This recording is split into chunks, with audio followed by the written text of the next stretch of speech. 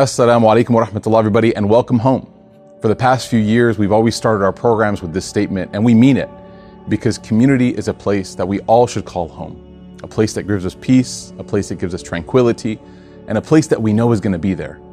When Allah subhanahu wa ta'ala describes faith in the Quran, He mentions stability as being a requirement for faith to grow. أَصْلُهَا ثَابِتْ وَفَرْعُهَا فِي السَّمَاءِ. That its roots are firm and its branches grow to the sky. If we don't have stability, if we don't have permanence, if we don't know that something is going to be there for us, then our faith won't be able to grow.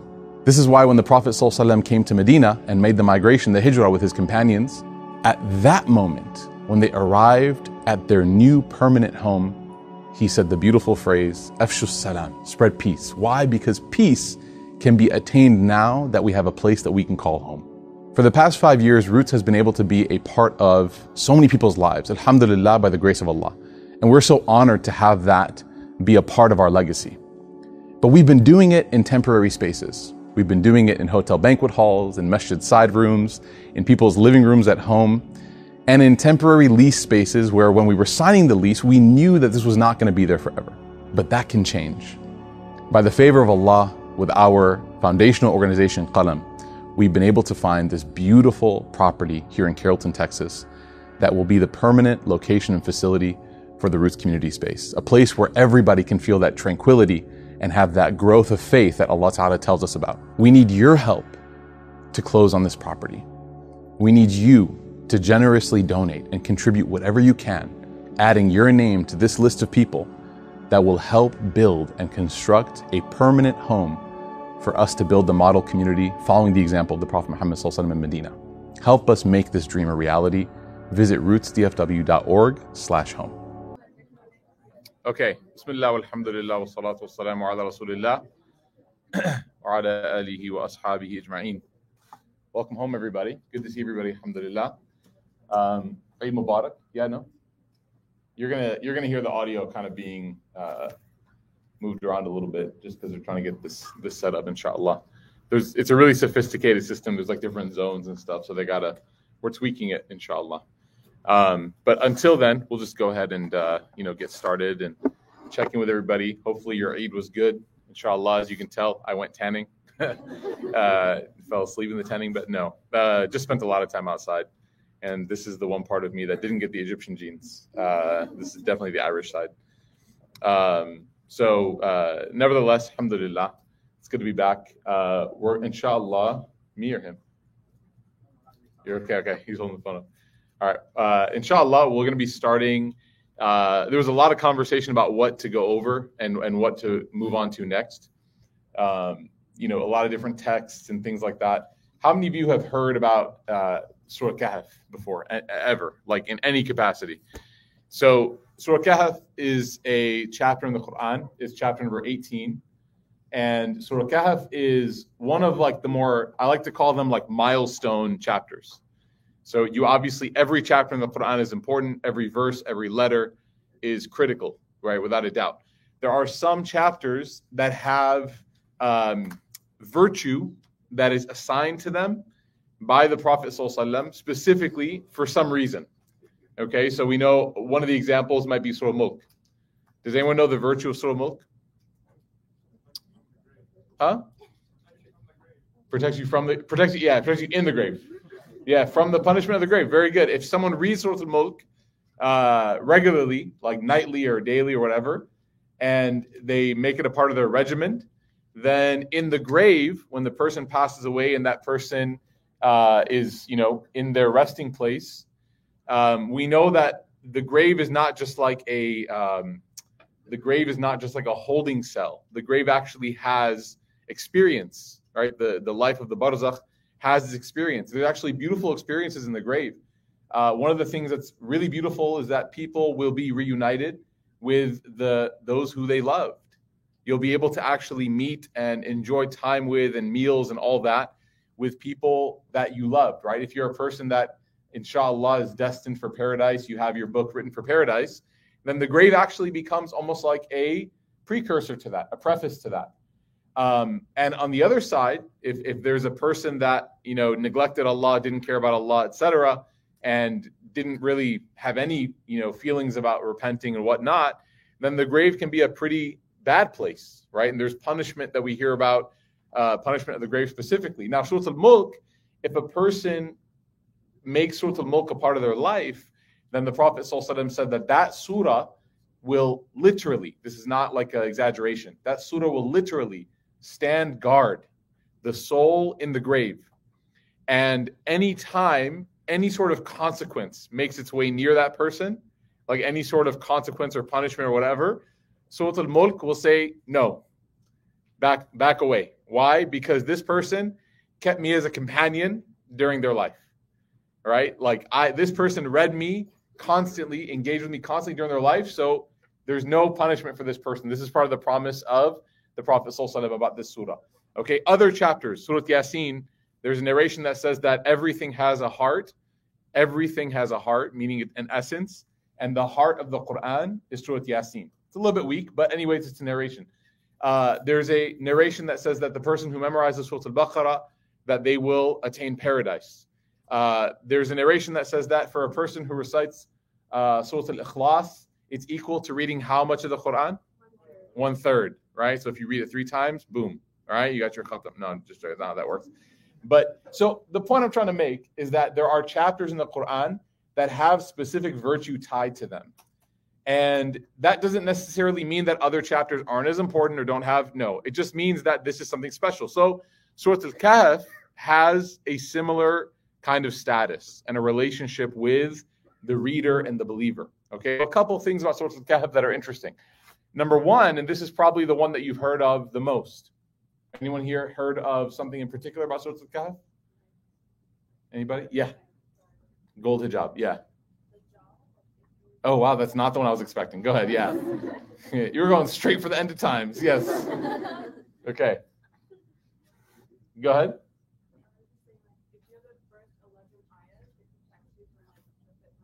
Okay. Yes, very good. I'm not laughing at you.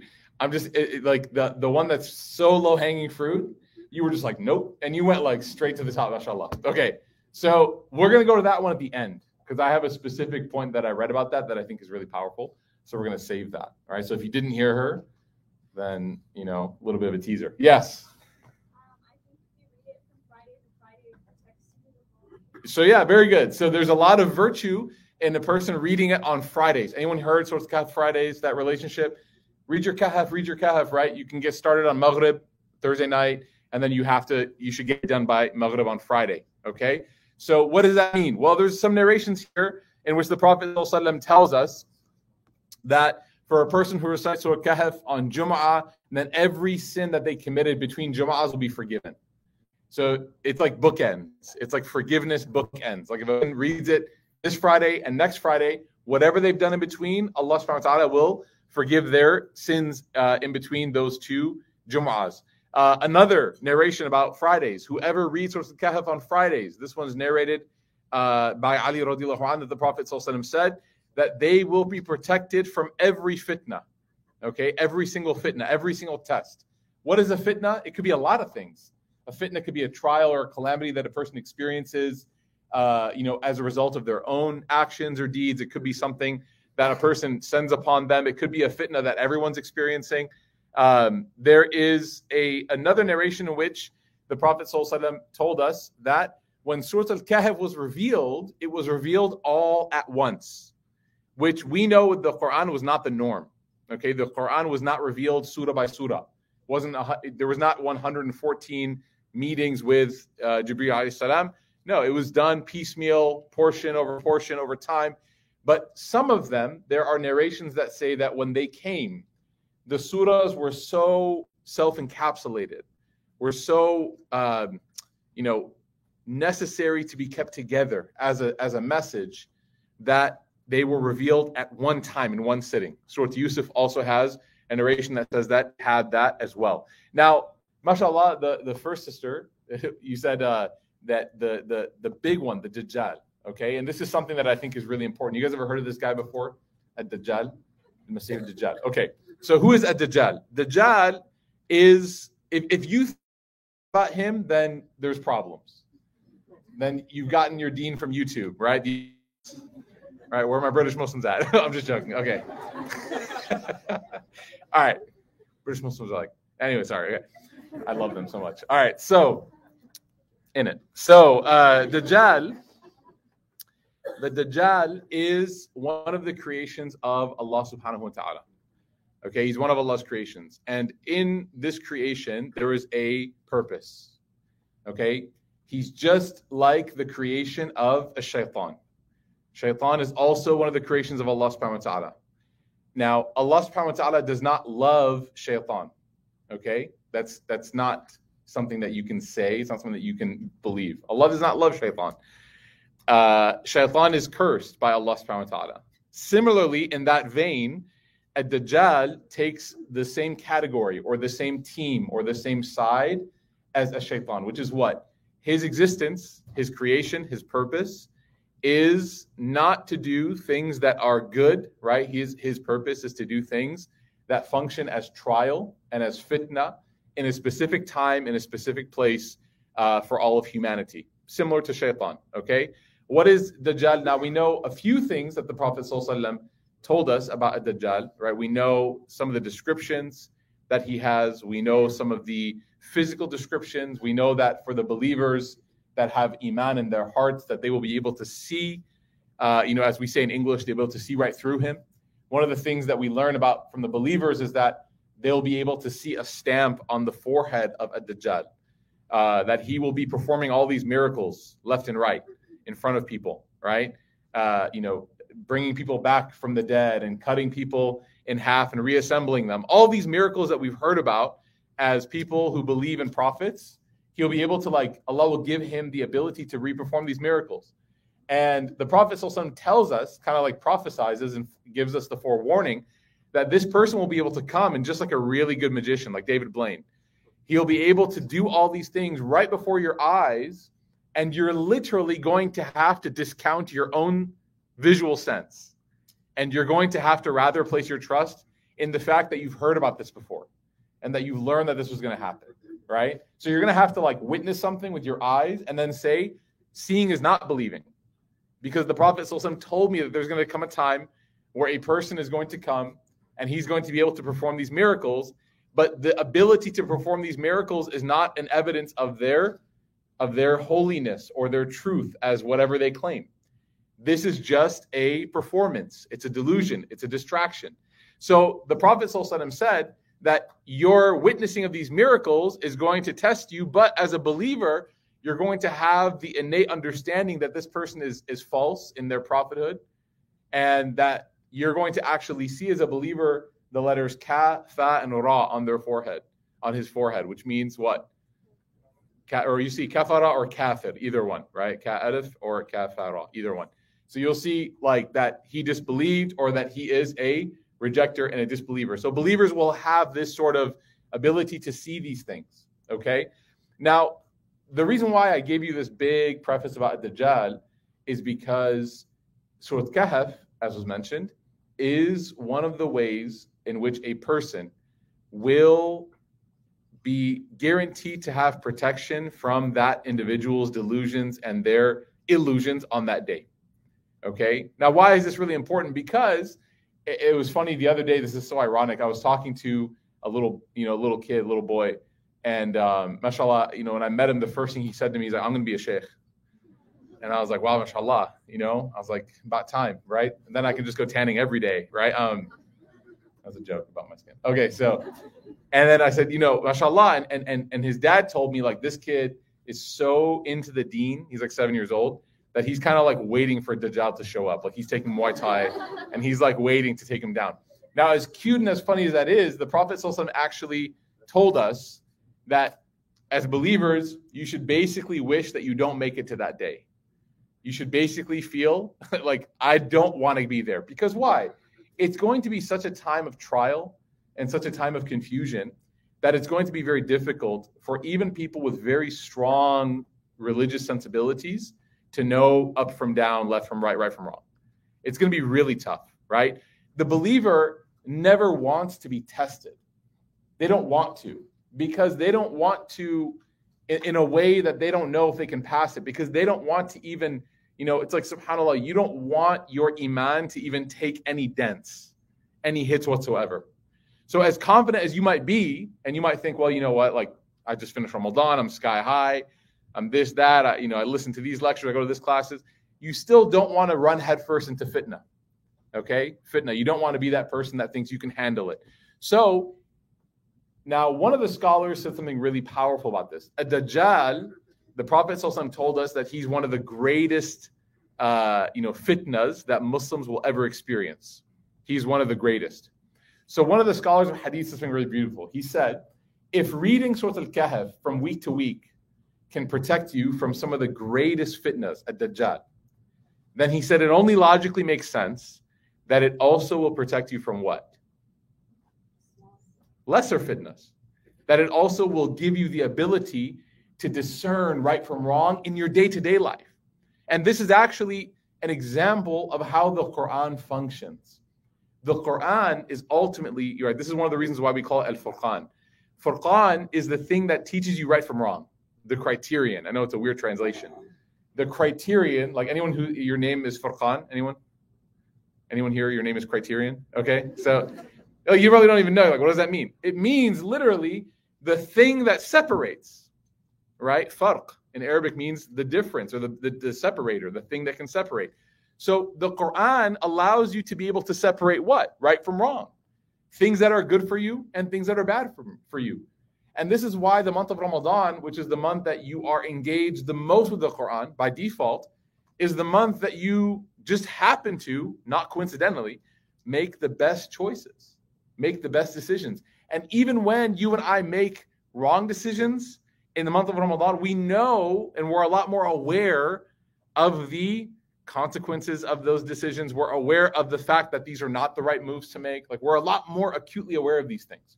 So Surah Al-Kahf is one of those chapters that will protect you from the fitna that you experience in your life. Fitna can be a bunch of different things, man. If anyone here had like a really, or you've heard of, maybe not in your own life, but you've seen like a really like traumatic family experience, like there's like this unfortunate maybe fallout between siblings or parents and children or spouses or friends. You guys ever heard of these stories? May Allah protect us. Have you guys seen in communities? There are communities that I've visited where they will tell me that the board is suing each other. Like literally. I know that some people are here are like laughing, like suing each other, and they're using the masjid donated funds to pay for the lawsuit. Right? And they just happen to have a son who's a lawyer. No, I'm joking. It's like all like vertically integrated, right? Although I have heard of horror stories. It's fitna, man. And then meanwhile, as these people are fighting over who gets to have the keys to the masjid, right? Which is such a weird thing because masjid positions are not paid positions. Like board positions are not paid. Just FYI, okay? It's not like being in Congress. Like you don't get paid to be a masjid president, okay? Far from it. Usually it's a lot of work, no sleep, being, thankless job, whatever. But people sometimes, power is so attractive. And in the midst of that, generations of people, young people, old people, whatever, men, women, are all so dissuaded from attending the masjid because of all the drama that's happening. You see, fitna is a really, really difficult thing. It's a really, really difficult thing. And it's so odious. It's like water. Has anyone here ever had a leak in their house? I don't mean to bring up strike a nerve, right? Have you ever had a leak in your house, like something leaked, okay? What happens when water leaks in your house, under your carpet and your drywall? What happens? Can anyone explain? Can anyone share a story with us? Can you relive your pain right now? Oh my God, Tahir, not you. No. Yours is way too close to home. No pun intended. Anyone here? Water damage? Yeah. One time my family and I went on a vacation. Oh God. You guys hear that? One time my family and I went on a vacation. We asked about water damage. You guys know what's going to happen. Okay. And when we came back, the ceiling on top of the dining table, the dinner table, was just, it caved in. Allah. Completely. And it was because the bathroom that was right on top of it, there was a leak or something. Yep. So for a good week or so, I can't remember how long it gone. It was just leaking water and it caved the hole. Just dripping. Yep. That's it. And what's crazy is it's not usually a giant amount of water. It's just a small amount over time. And then it completely destroyed, right, all that drywall. probably just whatever. And then you guys had to run fans, I'm guessing, in the house forever to dry all the. Yeah, I think that's the whole like debris that fell, like the entire ceiling that fell. Like, Yep. Yeah, dry it out. It was really gross. Yeah. Yep. Anybody else? Yeah. Okay, so when my parents first bought our house, we got like within like a couple of months, the house got struck by lightning. SubhanAllah. And there was a hole in the ceiling, and like the whole. Oh, it actually like exploded. Like, literally collapsed. Oh, God. The whole, so it was like it rained too because of the rainstorm. And Oh, my God. The whole bathroom was just like flooded. So like it was like a good thing. You had a rainfall shower head? Oh, this one's not working.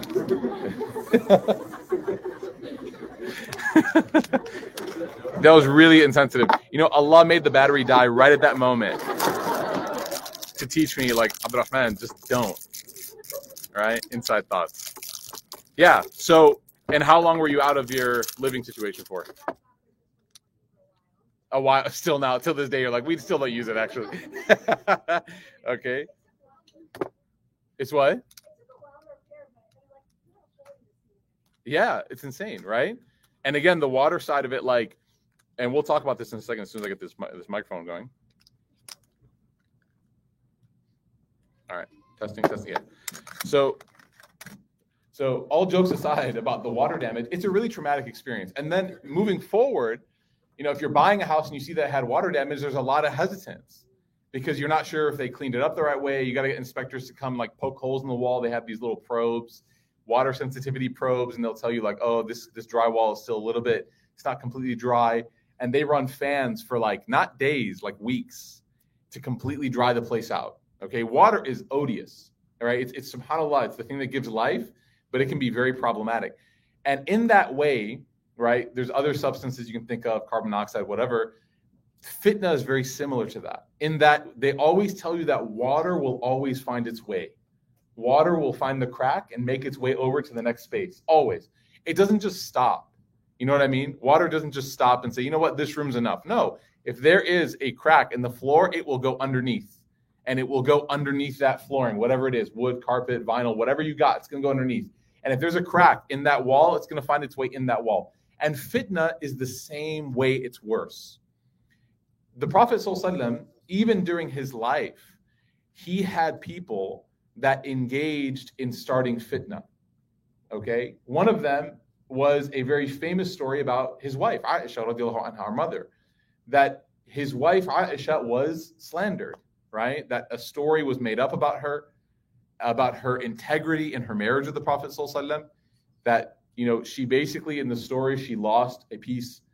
She went back to use the restroom during a caravan, and she got delayed for a reason, and then she came back, and she found no caravan there. And typically the rule with caravans is they had one person that was sort of like the sweeper to make sure that, you know, anyone who was left behind, they went and got them. So this individual, this companion, went and found Aisha radiallahu anha. At first he didn't know if she was alive, so he was just like freaking out. And then he saw her, and he was very happy that she was, of course, healthy. And he got off of his animal, and he, you know, made her get on top, and he walked the animal back to the caravan to Medina. And when he came in, people who saw this, one of them, his name was Abdullah bin Ubay Salul, the leader of the hypocrites, he took this and he made a entire fictional story, a narrative about how the Prophet ﷺ's wife was not faithful. Okay? And this, now again, like you're like, okay, easy case, you know, case shut, okay, whatever. It's the Prophet ﷺ's wife. No. When this took over, it was so odious that I want you to imagine like the aunt and the cousin of the Prophet ﷺ's wife, Aisha's aunt and cousin, were like talking about this in their gatherings. Like, did you hear? They were engaging in the spilling of tea, right? About their own niece and cousin, who's the wife of the Prophet ﷺ, to the point where there was a short period of time where the Prophet ﷺ genuinely was affected, didn't know what to believe. Aisha got a deep fever. She was sick about this until Allah subhanahu wa ta'ala himself had to exonerate her in the Quran, right? So just to let you understand like what fitna does, it's destructive. And some of the scars and some of the damage that fitna causes, like when you renovate your house and like reconstruct these bathrooms and dining rooms, like Sometimes people come over, they can't tell, but you can tell. You look and you're like, that paint is a little bit less yellow than that side. Or, there's a little bit of a weird outline. Like this area looks brand new, right? This part of the bathroom is brand new. Like the shower looks brand new and the sink still looks like it's from 1970s, right? Why? Because you know what happened. You know the fitna that occurred to your house and the restoration that had to occur. It's the same thing in communities. There are communities, there are families, there are friends, there are relationships that have been scarred because the fitna ran rampant and they had to rebuild and they had to reconstruct. And there's a lot of, to use a very overpopularized word, there's a lot of trauma that people experience religiously that has to be healed. So, Surah Al-Kahf is one of the remedies for this. It's one of the protectors from this and one of the remedies. Why? Well, the Quran has superpower. We know that, right? Reading the Quran is in itself a shifa. Allah subhanahu wa ta'ala tells us it is a cure. We know that the Quran is a illumination. It gives us light, allows us to see our way, okay? But the content of Surah Al-Kahf is phenomenal. There are 4 separate subsections of the surah. So it feels like 4 different stories.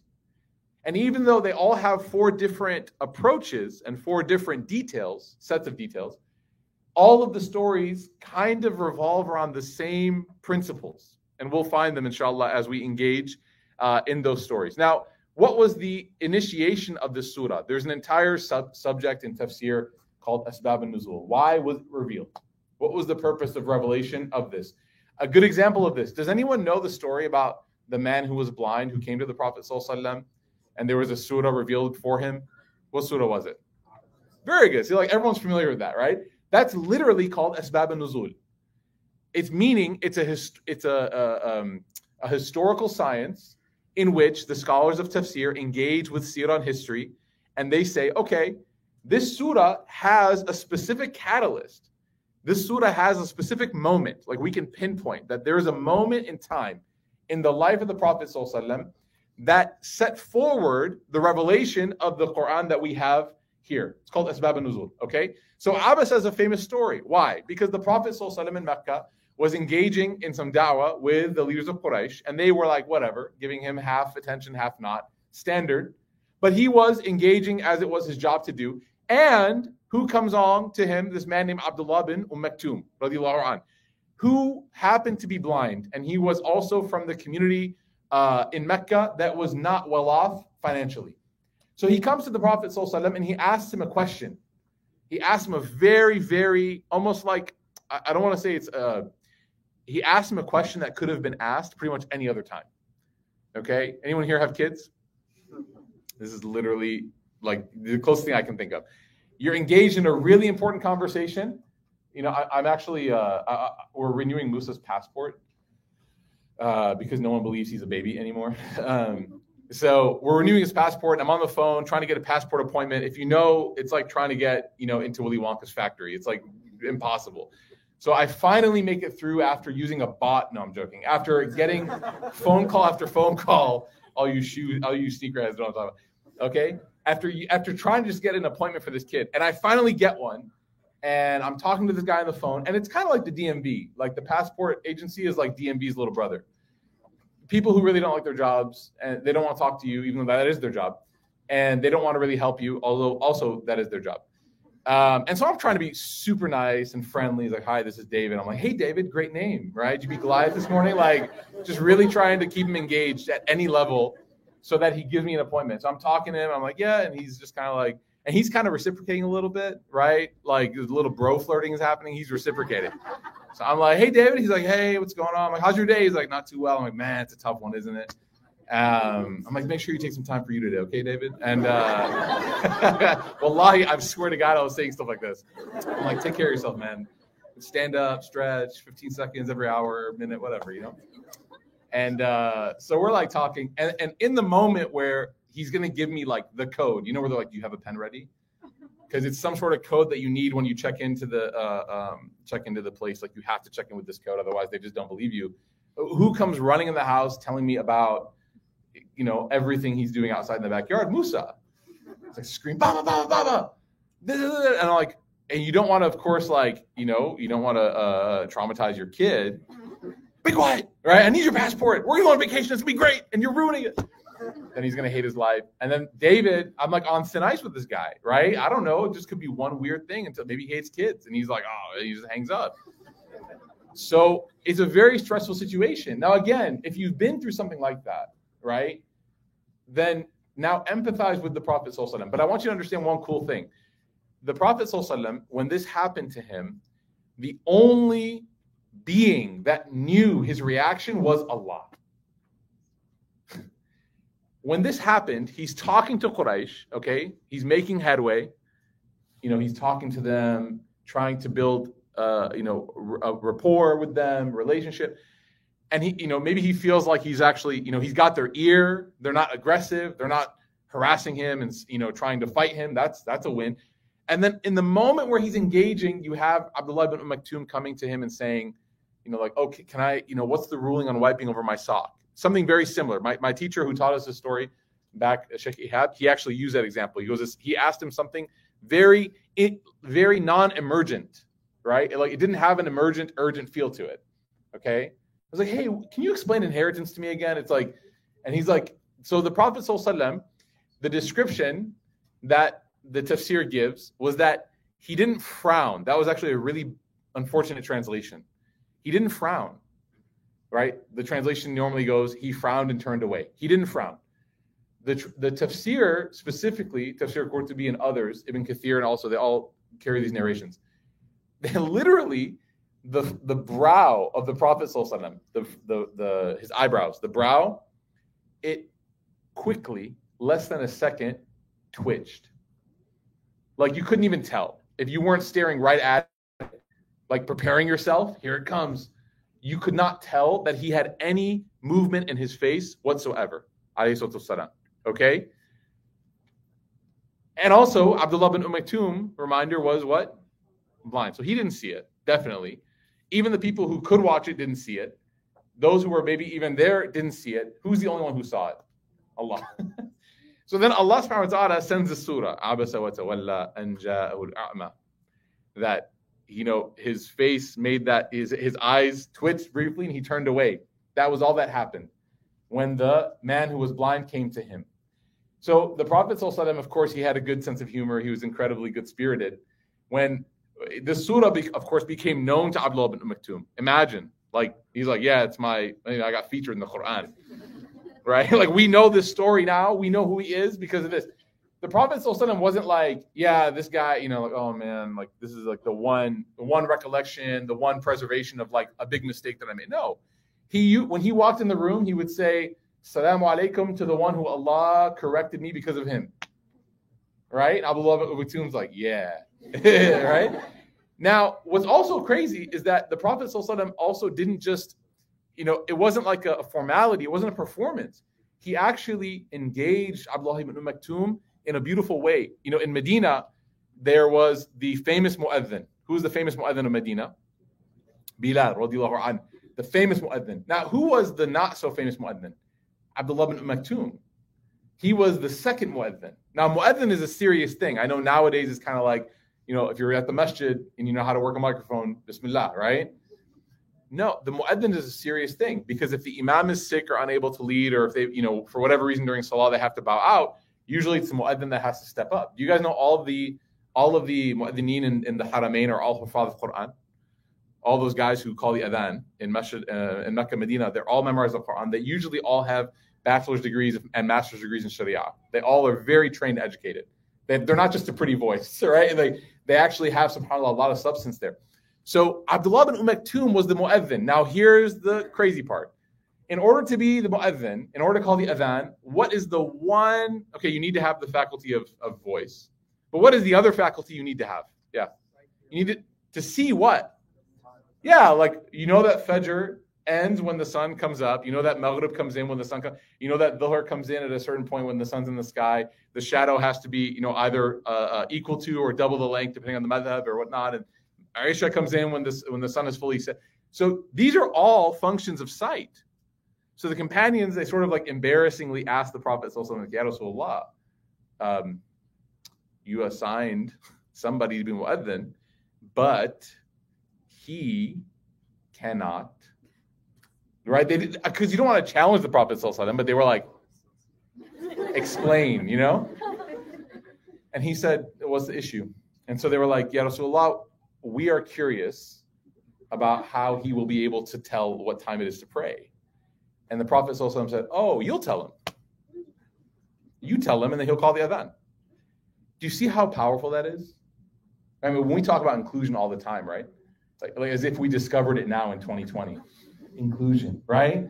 People are like, we have a wheelchair ramp. Inclusion, right? We have an elevator. Inclusion. Like, the Prophet, 1400 years ago, the Prophet ﷺ was like, no.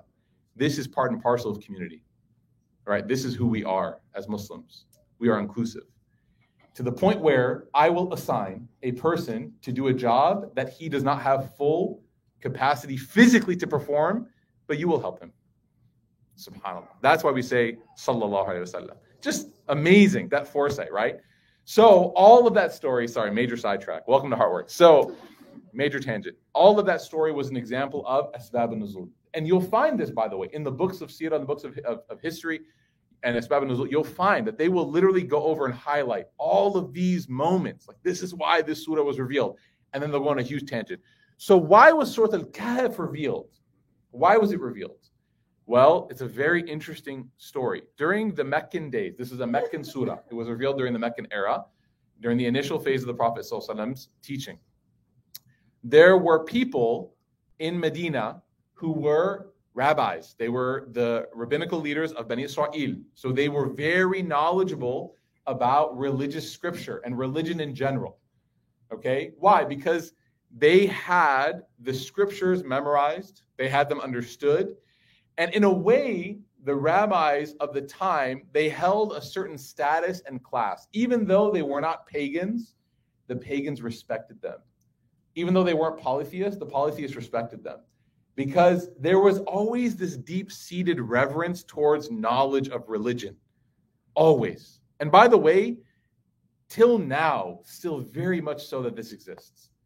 I mean, even people that admittedly don't believe in a religious practice or a belief or an ideology, when you see something like, for example, an example of this is like the Muslims, when we see the Pope, walking out into the Vatican late at night with his robe on, like under, no one can tell, and he's like feeding people, right? He's like trying to like wash people's feet.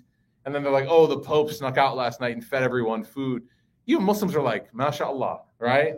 Allah Yahdi al-Pope, right? Like, may Allah like guide him to Islam, because you're like, that's respectable. That's amazing. I remember my wife and I went to the Vatican, and even though I don't believe in it, of course, I was like, this is incredible. Like, it's overwhelming. Like, you see people devoting themselves, I believe to be not the correct way, but still, you have to give credit in some degree where credit is due, that there are people devoting themselves to something greater than just their desires. It is respectable, right? Anything, as much as I disagree with it, I still find there to be some sort of, reverence in that. It's amazing. Okay. And this is the power of religion. The power of religion is that no matter what time you look at history, religion has always existed. People have always believed in something greater than themselves and devoted themselves to that thing, whether it was right or wrong. So the rabbis of Medina, they had that kind of cloud, right? They had blue check marks. And so in Mecca, they were grasping for anything to try to take the Prophet ﷺ down. They were grasping for anything. They couldn't take him down on the merit of any argument that they could take other people down on. They had nothing to quote unquote cancel him with. There was nothing in his history. You couldn't look back. They all knew him. They knew him from the time he was a child. Okay, he's 40 years old now. Like, he's an adult man. He's married. You know what I mean? Like, you can't really go back and this guy. So instead of referring back to his past, what they initially tried to do was talk about the message right then and there. Okay, well, no, this doesn't make any sense, or prove this. Oh, we're going to be brought back to life after we die. That's weird. That's a weird sort of story, right? All of these things. And the Prophet ﷺ would just come back with either revelation or his explanation that would just deconstruct and just disassemble their argument. Okay? So they became, once again, immobilized. They had no nothing against the Prophet ﷺ, no ground to stand on. So what do? They turn to the rabbis and they say, okay, we're going to fight scripture with scripture. We don't believe in any of this.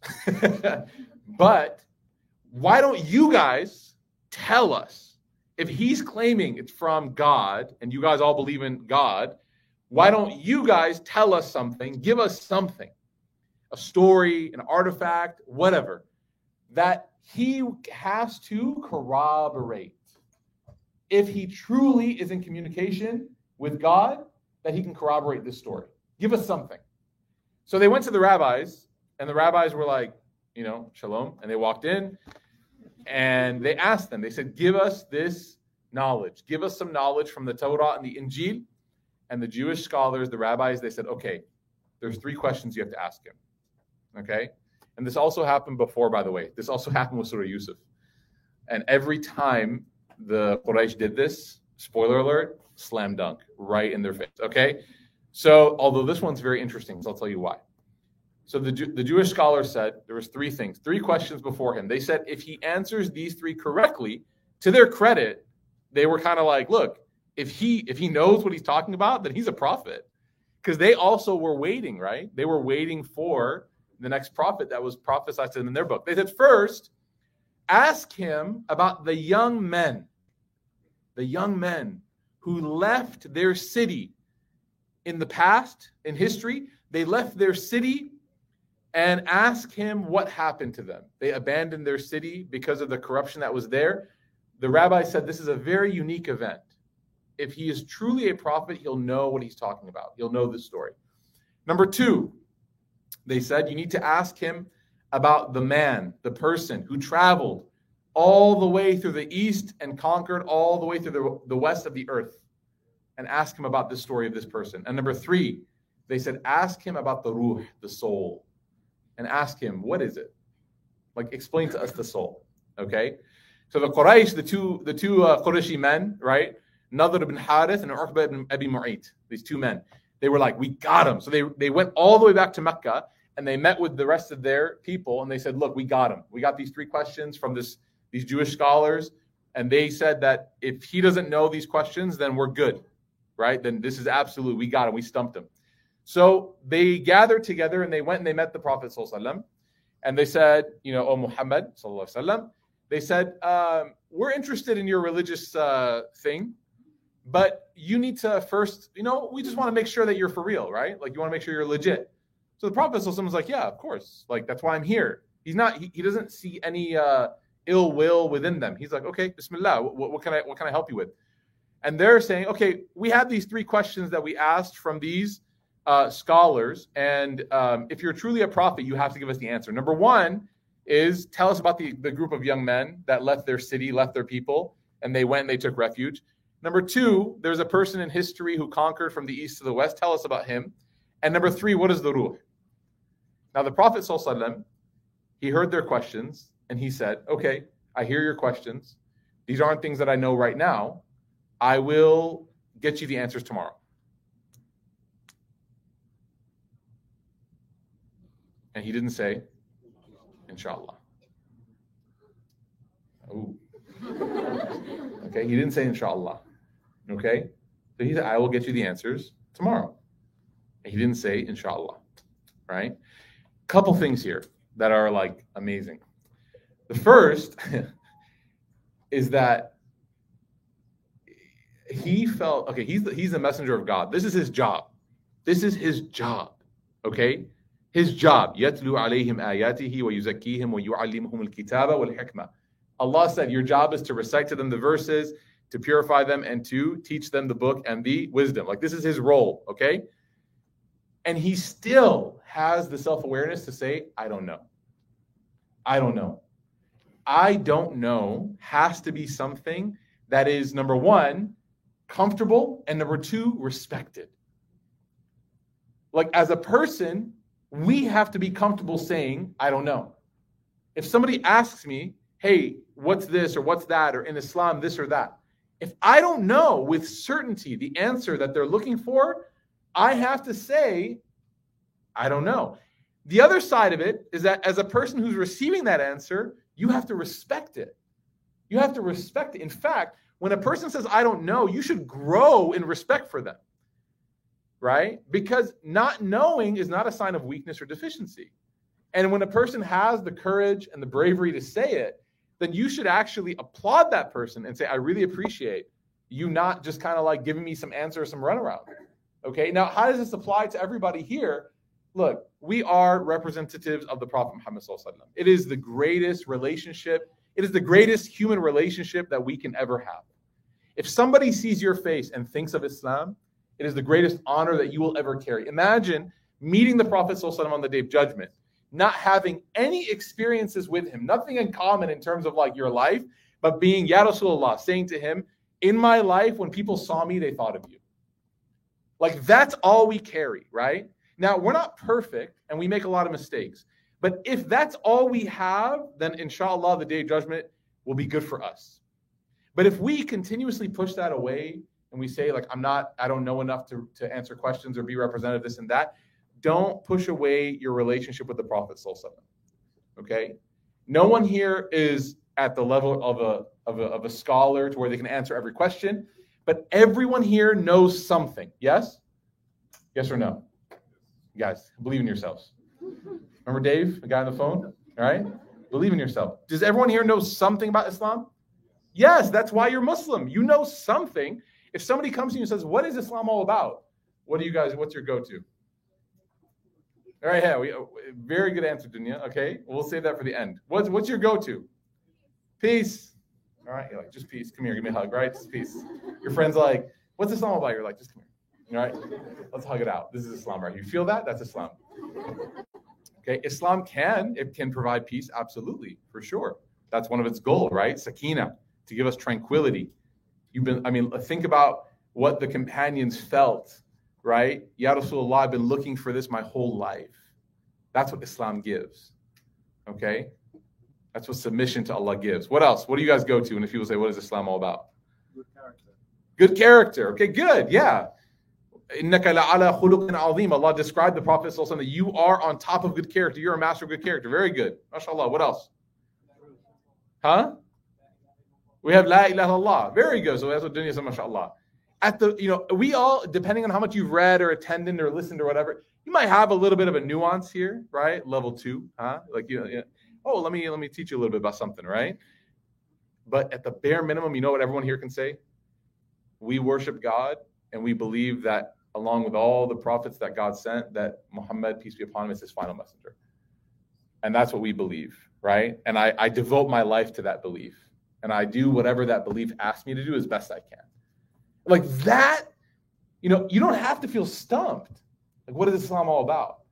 Like, unless it's like at the border and you're like trying to get back home, like me, every time I travel, you don't have to feel nervous at all, right? That's a very beautiful, comprehensive, confident answer, okay? Now, if someone asks you level 2 or 3 or 4, what does Islam say about this? First of all, Islam doesn't say much because Islam has a lot of differences within it in terms of how to approach different things. But how does Islam approach this? Or how do we learn about what is Islam's stance on this? And if it's a lived experience, feel free to share. But if it's something that requires knowledge and training, feel absolutely free and confident saying, you know what, I don't know, but I do know some people that do know, and I can go get you the answer. Like I can go and I can learn that answer and I can come back to you. That's the prophetic approach. His job was to be a prophet, and he told people, I don't know. That was his job. Your job. You're not a prophet, right? You're not. You're allowed to say, I don't know. If the Prophet ﷺ said it, you're allowed to say it. But he didn't say inshallah. So what happens?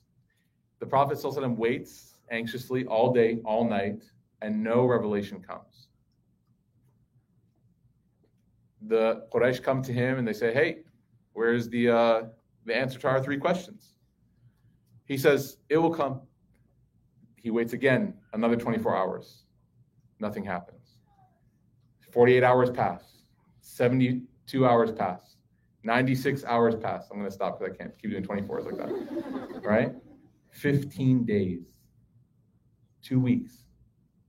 And every day, the harassment, the mockery, the laughing, the bullying gets more intense. This guy's a phony, man. We knew it the whole time. right? We should go and thank those rabbis. Solved our problem. All we needed to do is ask them 3 questions. Message is done. Islam is done. Let's go back to normal, right? This is who we are. SubhanAllah, the Prophet ﷺ is sitting there, undoubtedly trusting Allah's plan, but at the same time, he's human, wondering what's going to happen. Jibreel shows up. And Jibreel comes with Surah Al-Kahf. And he says to the Prophet, Ya Rasulullah, right, with respect, I have with me 70,000 angels with this surah. This doesn't happen normally. And I'm choking up because, number 1, I always do. Number 2, because do you see Allah's love for the Prophet ﷺ? It's like when the Prophet ﷺ, any moment he feels even for a second like he's alone, Allah subhanahu wa ta'ala just squashes that thought out of oblivion. Not only are you not alone, O Messenger of Allah, I'm not going to come to you one-on-one. I'm bringing the entire army with me. Ya Rasulullah, I have 70,000 angels. And we are here to deliver to you the answer to those 3 questions. Jibreel alayhi salam tells him, and in the surah later, in the 20s of the ayat, like 23, 24, I think, Allah subhanahu wa ta'ala actually references this moment when he says, if you intend to do something, don't say I will do it without saying inshallah. And this is why Muslims are obsessed. Do you guys ever wonder where that came from? There's actually a story there, right? This is what learning your deen does. It empowers you. Now when you say inshallah, I want you not to think of you saying inshallah. And inshallah is a powerful statement. It is powerful because when a person says inshallah, they're submitting to 2 things. Number 1, I'm not in control. And number 2, Allah is. That's what you're submitting to. That's why the jokes about making inshallah like an easy letdown. Hey, you want to hang out? Inshallah, right? Or like, hey, inshallah. You know, inshallah means no. Which, by the way, it happens. Musa, when I say inshallah, he goes, don't say that. He yells at me because he knows it means not right now, okay? So my wife tells me, she goes, don't train him. Don't make him hate inshallah. Just say no. And I'm like, no, it's so hard, right? Instead of those jokes circulating, inshallah is a beautiful reminder to the soul. If someone, if you're hoping for something desperately and you're doing everything you can to achieve it, you're literally working your hardest to succeed at whatever you're putting your heart into, and someone asks you about it and you say inshallah, I want you to realize you are reminding yourself of a reality. That as much as I am doing, as much as I'm trying, as much as I am hustling, as much as I'm working, inshallah, if Allah wills. It's not my will. I don't control this. If I controlled it, it would already be the way that I wanted it. I'm reminding myself. Inshallah is a reminder. It's self-talk to the soul and to the body and to the mind and to the heart that you are not the one who makes these decisions. My dad, subhanAllah, my dad is like one of the most intelligent people. I mean, those Jeopardy runs, 60 days, 70 days, those people who just kill it on Jeopardy. My dad for sure, right? I mean, he'd be like the Tom Brady of Jeopardy. He's just a genius, mashallah, okay? And in 2008, loses his job and unable to find work immediately. And I remember asking him, like, Dad, you are so like degree, you have a ton of degrees. Like, you're just so qualified. You should be able to walk into anywhere and get a job. And my dad, who's not by any means like a scholar of tafsir or a scholar of hadith or any of that, in terms of this stuff, I probably read more than he does of this. But spiritually, he had a truth that I did not have. And that was, he said, Abdurrahman, I am not in control. My degrees do not give me risk. My training does not give me money. Allah gives me everything. And he said that not as an angry person, but as a content person. Like knowing what the word inshallah meant. Inshallah means that whatever Allah wills, it is what's best for me. And I'm submitting to that. I'm taking it. As bitter or as sweet as that pill is to swallow, I am taking it full on and saying, oh Allah, whatever you will, I am content in whatever you destine for me. Because, oh Allah, I trust you more than I trust myself. And so as much as I'm trying, I'm only trying because you told me to try. I'm only working because Allah, you told me to work. But oh Allah, at the end of the day, I don't know ultimately if this is good or bad for me. I don't know if this job is the right one for me. I don't know if this person is the right one for me. You're like, yes, I do. No, you don't. You really don't, right? The dua is like, can I, istikhara modified, istikhara plus, right? Like, well, can I add one part to it? I'm like, what? If they're not good for me, make them good for me, right? Again, the joke is funny, but it's also a little bit, right? We got to be real. Ask Allah to give you what He knows is best for you. Khalas, like that's it. Don't ask Allah to give you the pen to write your destiny. Because as the Quran tells us, لَوْ يُطِيعُكُمْ فِي كَثِيرٍ مِنَ الْأَمْرِ لَعَنِتُّمْ. If you were the author of your own life, you would hate it. You would hate it. How many mistakes do we make? How many U-turns do we have to make? We can barely even drive on these Dallas highways without missing an exit. That was a connection. You're like, that's so true. That's the reality of our destiny, man. We have to trust someone who knows more than us. When you anchor yourself, you have to anchor yourself with something heavier than yourself. Inshallah is that statement. And when we abandon that statement, when we trivialize it, when we make it informal, we're forgetting the heavy truth that it carries. It's a reminder, and it's a truth, and it's a reality that puts your heart at rest and allows you to remind yourself to trust in Allah Ta'ala's plan. So 15 days, Jibreel comes to the Prophet ﷺ, and he tells him, so it's Kahf, and he gives him what will be the 4 sections, right? The 3 answers, and then the last section of the surah. We're going to go ahead and wrap up now because it's Maghrib time. I did not plan that. I was planning getting started tonight, but okay. We ask Allah Ta'ala to accept from us. We ask Allah Subhanahu wa Ta'ala to purify our hearts, and we ask Allah Ta'ala to allow this study of His book to be a continuation of the blessed month of Ramadan, and that month didn't end for us, but rather it began something for us, and that we hope that this Quran becomes our companion for us in this life. It becomes the light for us when things are dark. It becomes a cure for us when we are sick. It becomes the relief for us when we are feeling heavy and bogged down. We ask you, O Allah, to make this Quran the nourishment for our soul that we need, just like food and drink nourishes our body. Ameen, ameen, ya Rabbil Alameen. Anyone have any questions before we wrap up? Maghrib is in about 3 minutes, so we'll wrap up then. Finish the Dave story. Dave's? Oh, yeah, okay. Friday at 10:30 is our appointment, inshallah. Make dua. We need it. So I'm like, Musa, you can have whatever you want. Just be quiet the entire time. No, 10:30, inshallah. He got me an appointment. We're good to go. Musa actually had his passport photos today. He kept smiling. The lady's like, don't smile. We had a couple questions here. Yeah.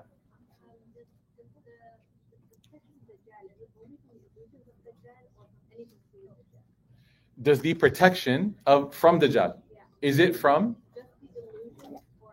Allah knows best. The hadith says from the Dajjal, from the fitna of Dajjal.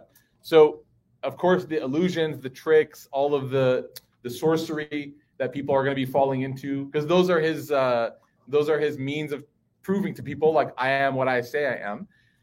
That's probably, Allah knows best, the most dangerous. But of course, there's other things, right? The actual physical danger, the destruction that he will have. It seems to be, the hadith says that it will be protection from the effects of Dajjal. So we hope that it's everything, inshallah. Yeah. Anyone else? Questions? Yeah.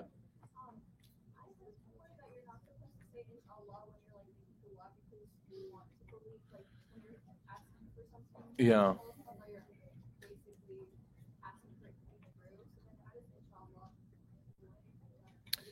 Good question. So should we say inshallah when we are asking Allah for something?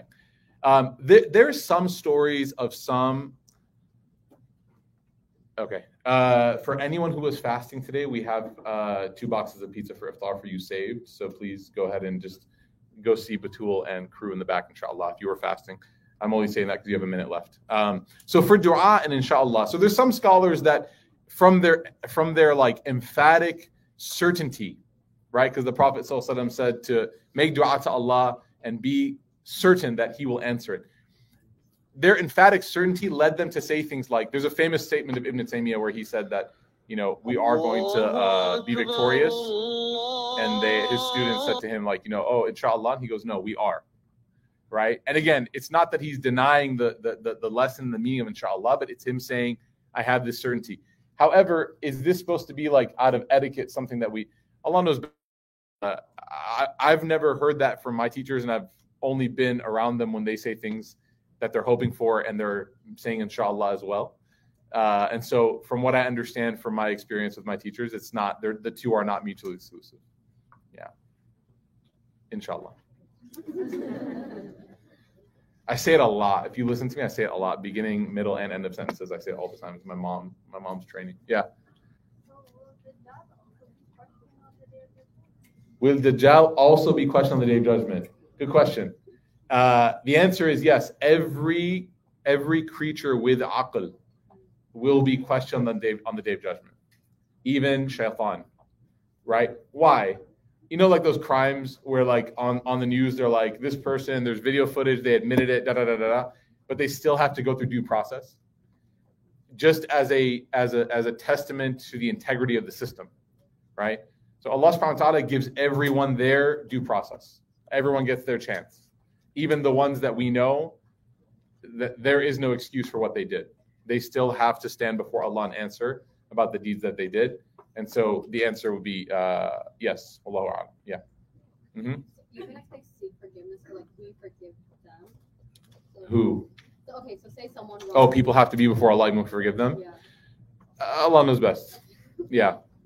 Maybe if they didn't seek, Allah knows. Yeah. Any other questions? Yes. Is there a story about Juj, like they lift the wall and then they don't say inshallah, and one day when they say inshallah or something, there's going to be, because that's the story we heard from our childhood. Something like that. We'll get there one day, inshallah. Inshallah. She asked about Juj and Ma'juj. Yeah. So we'll get there, inshallah. We'll get there. I just didn't want to open up that part of end of days. Okay, who's Juj and Ma'juj? All right, yeah. Okay. Assalamu alaikum wa rahmatullahi wa barakatuh.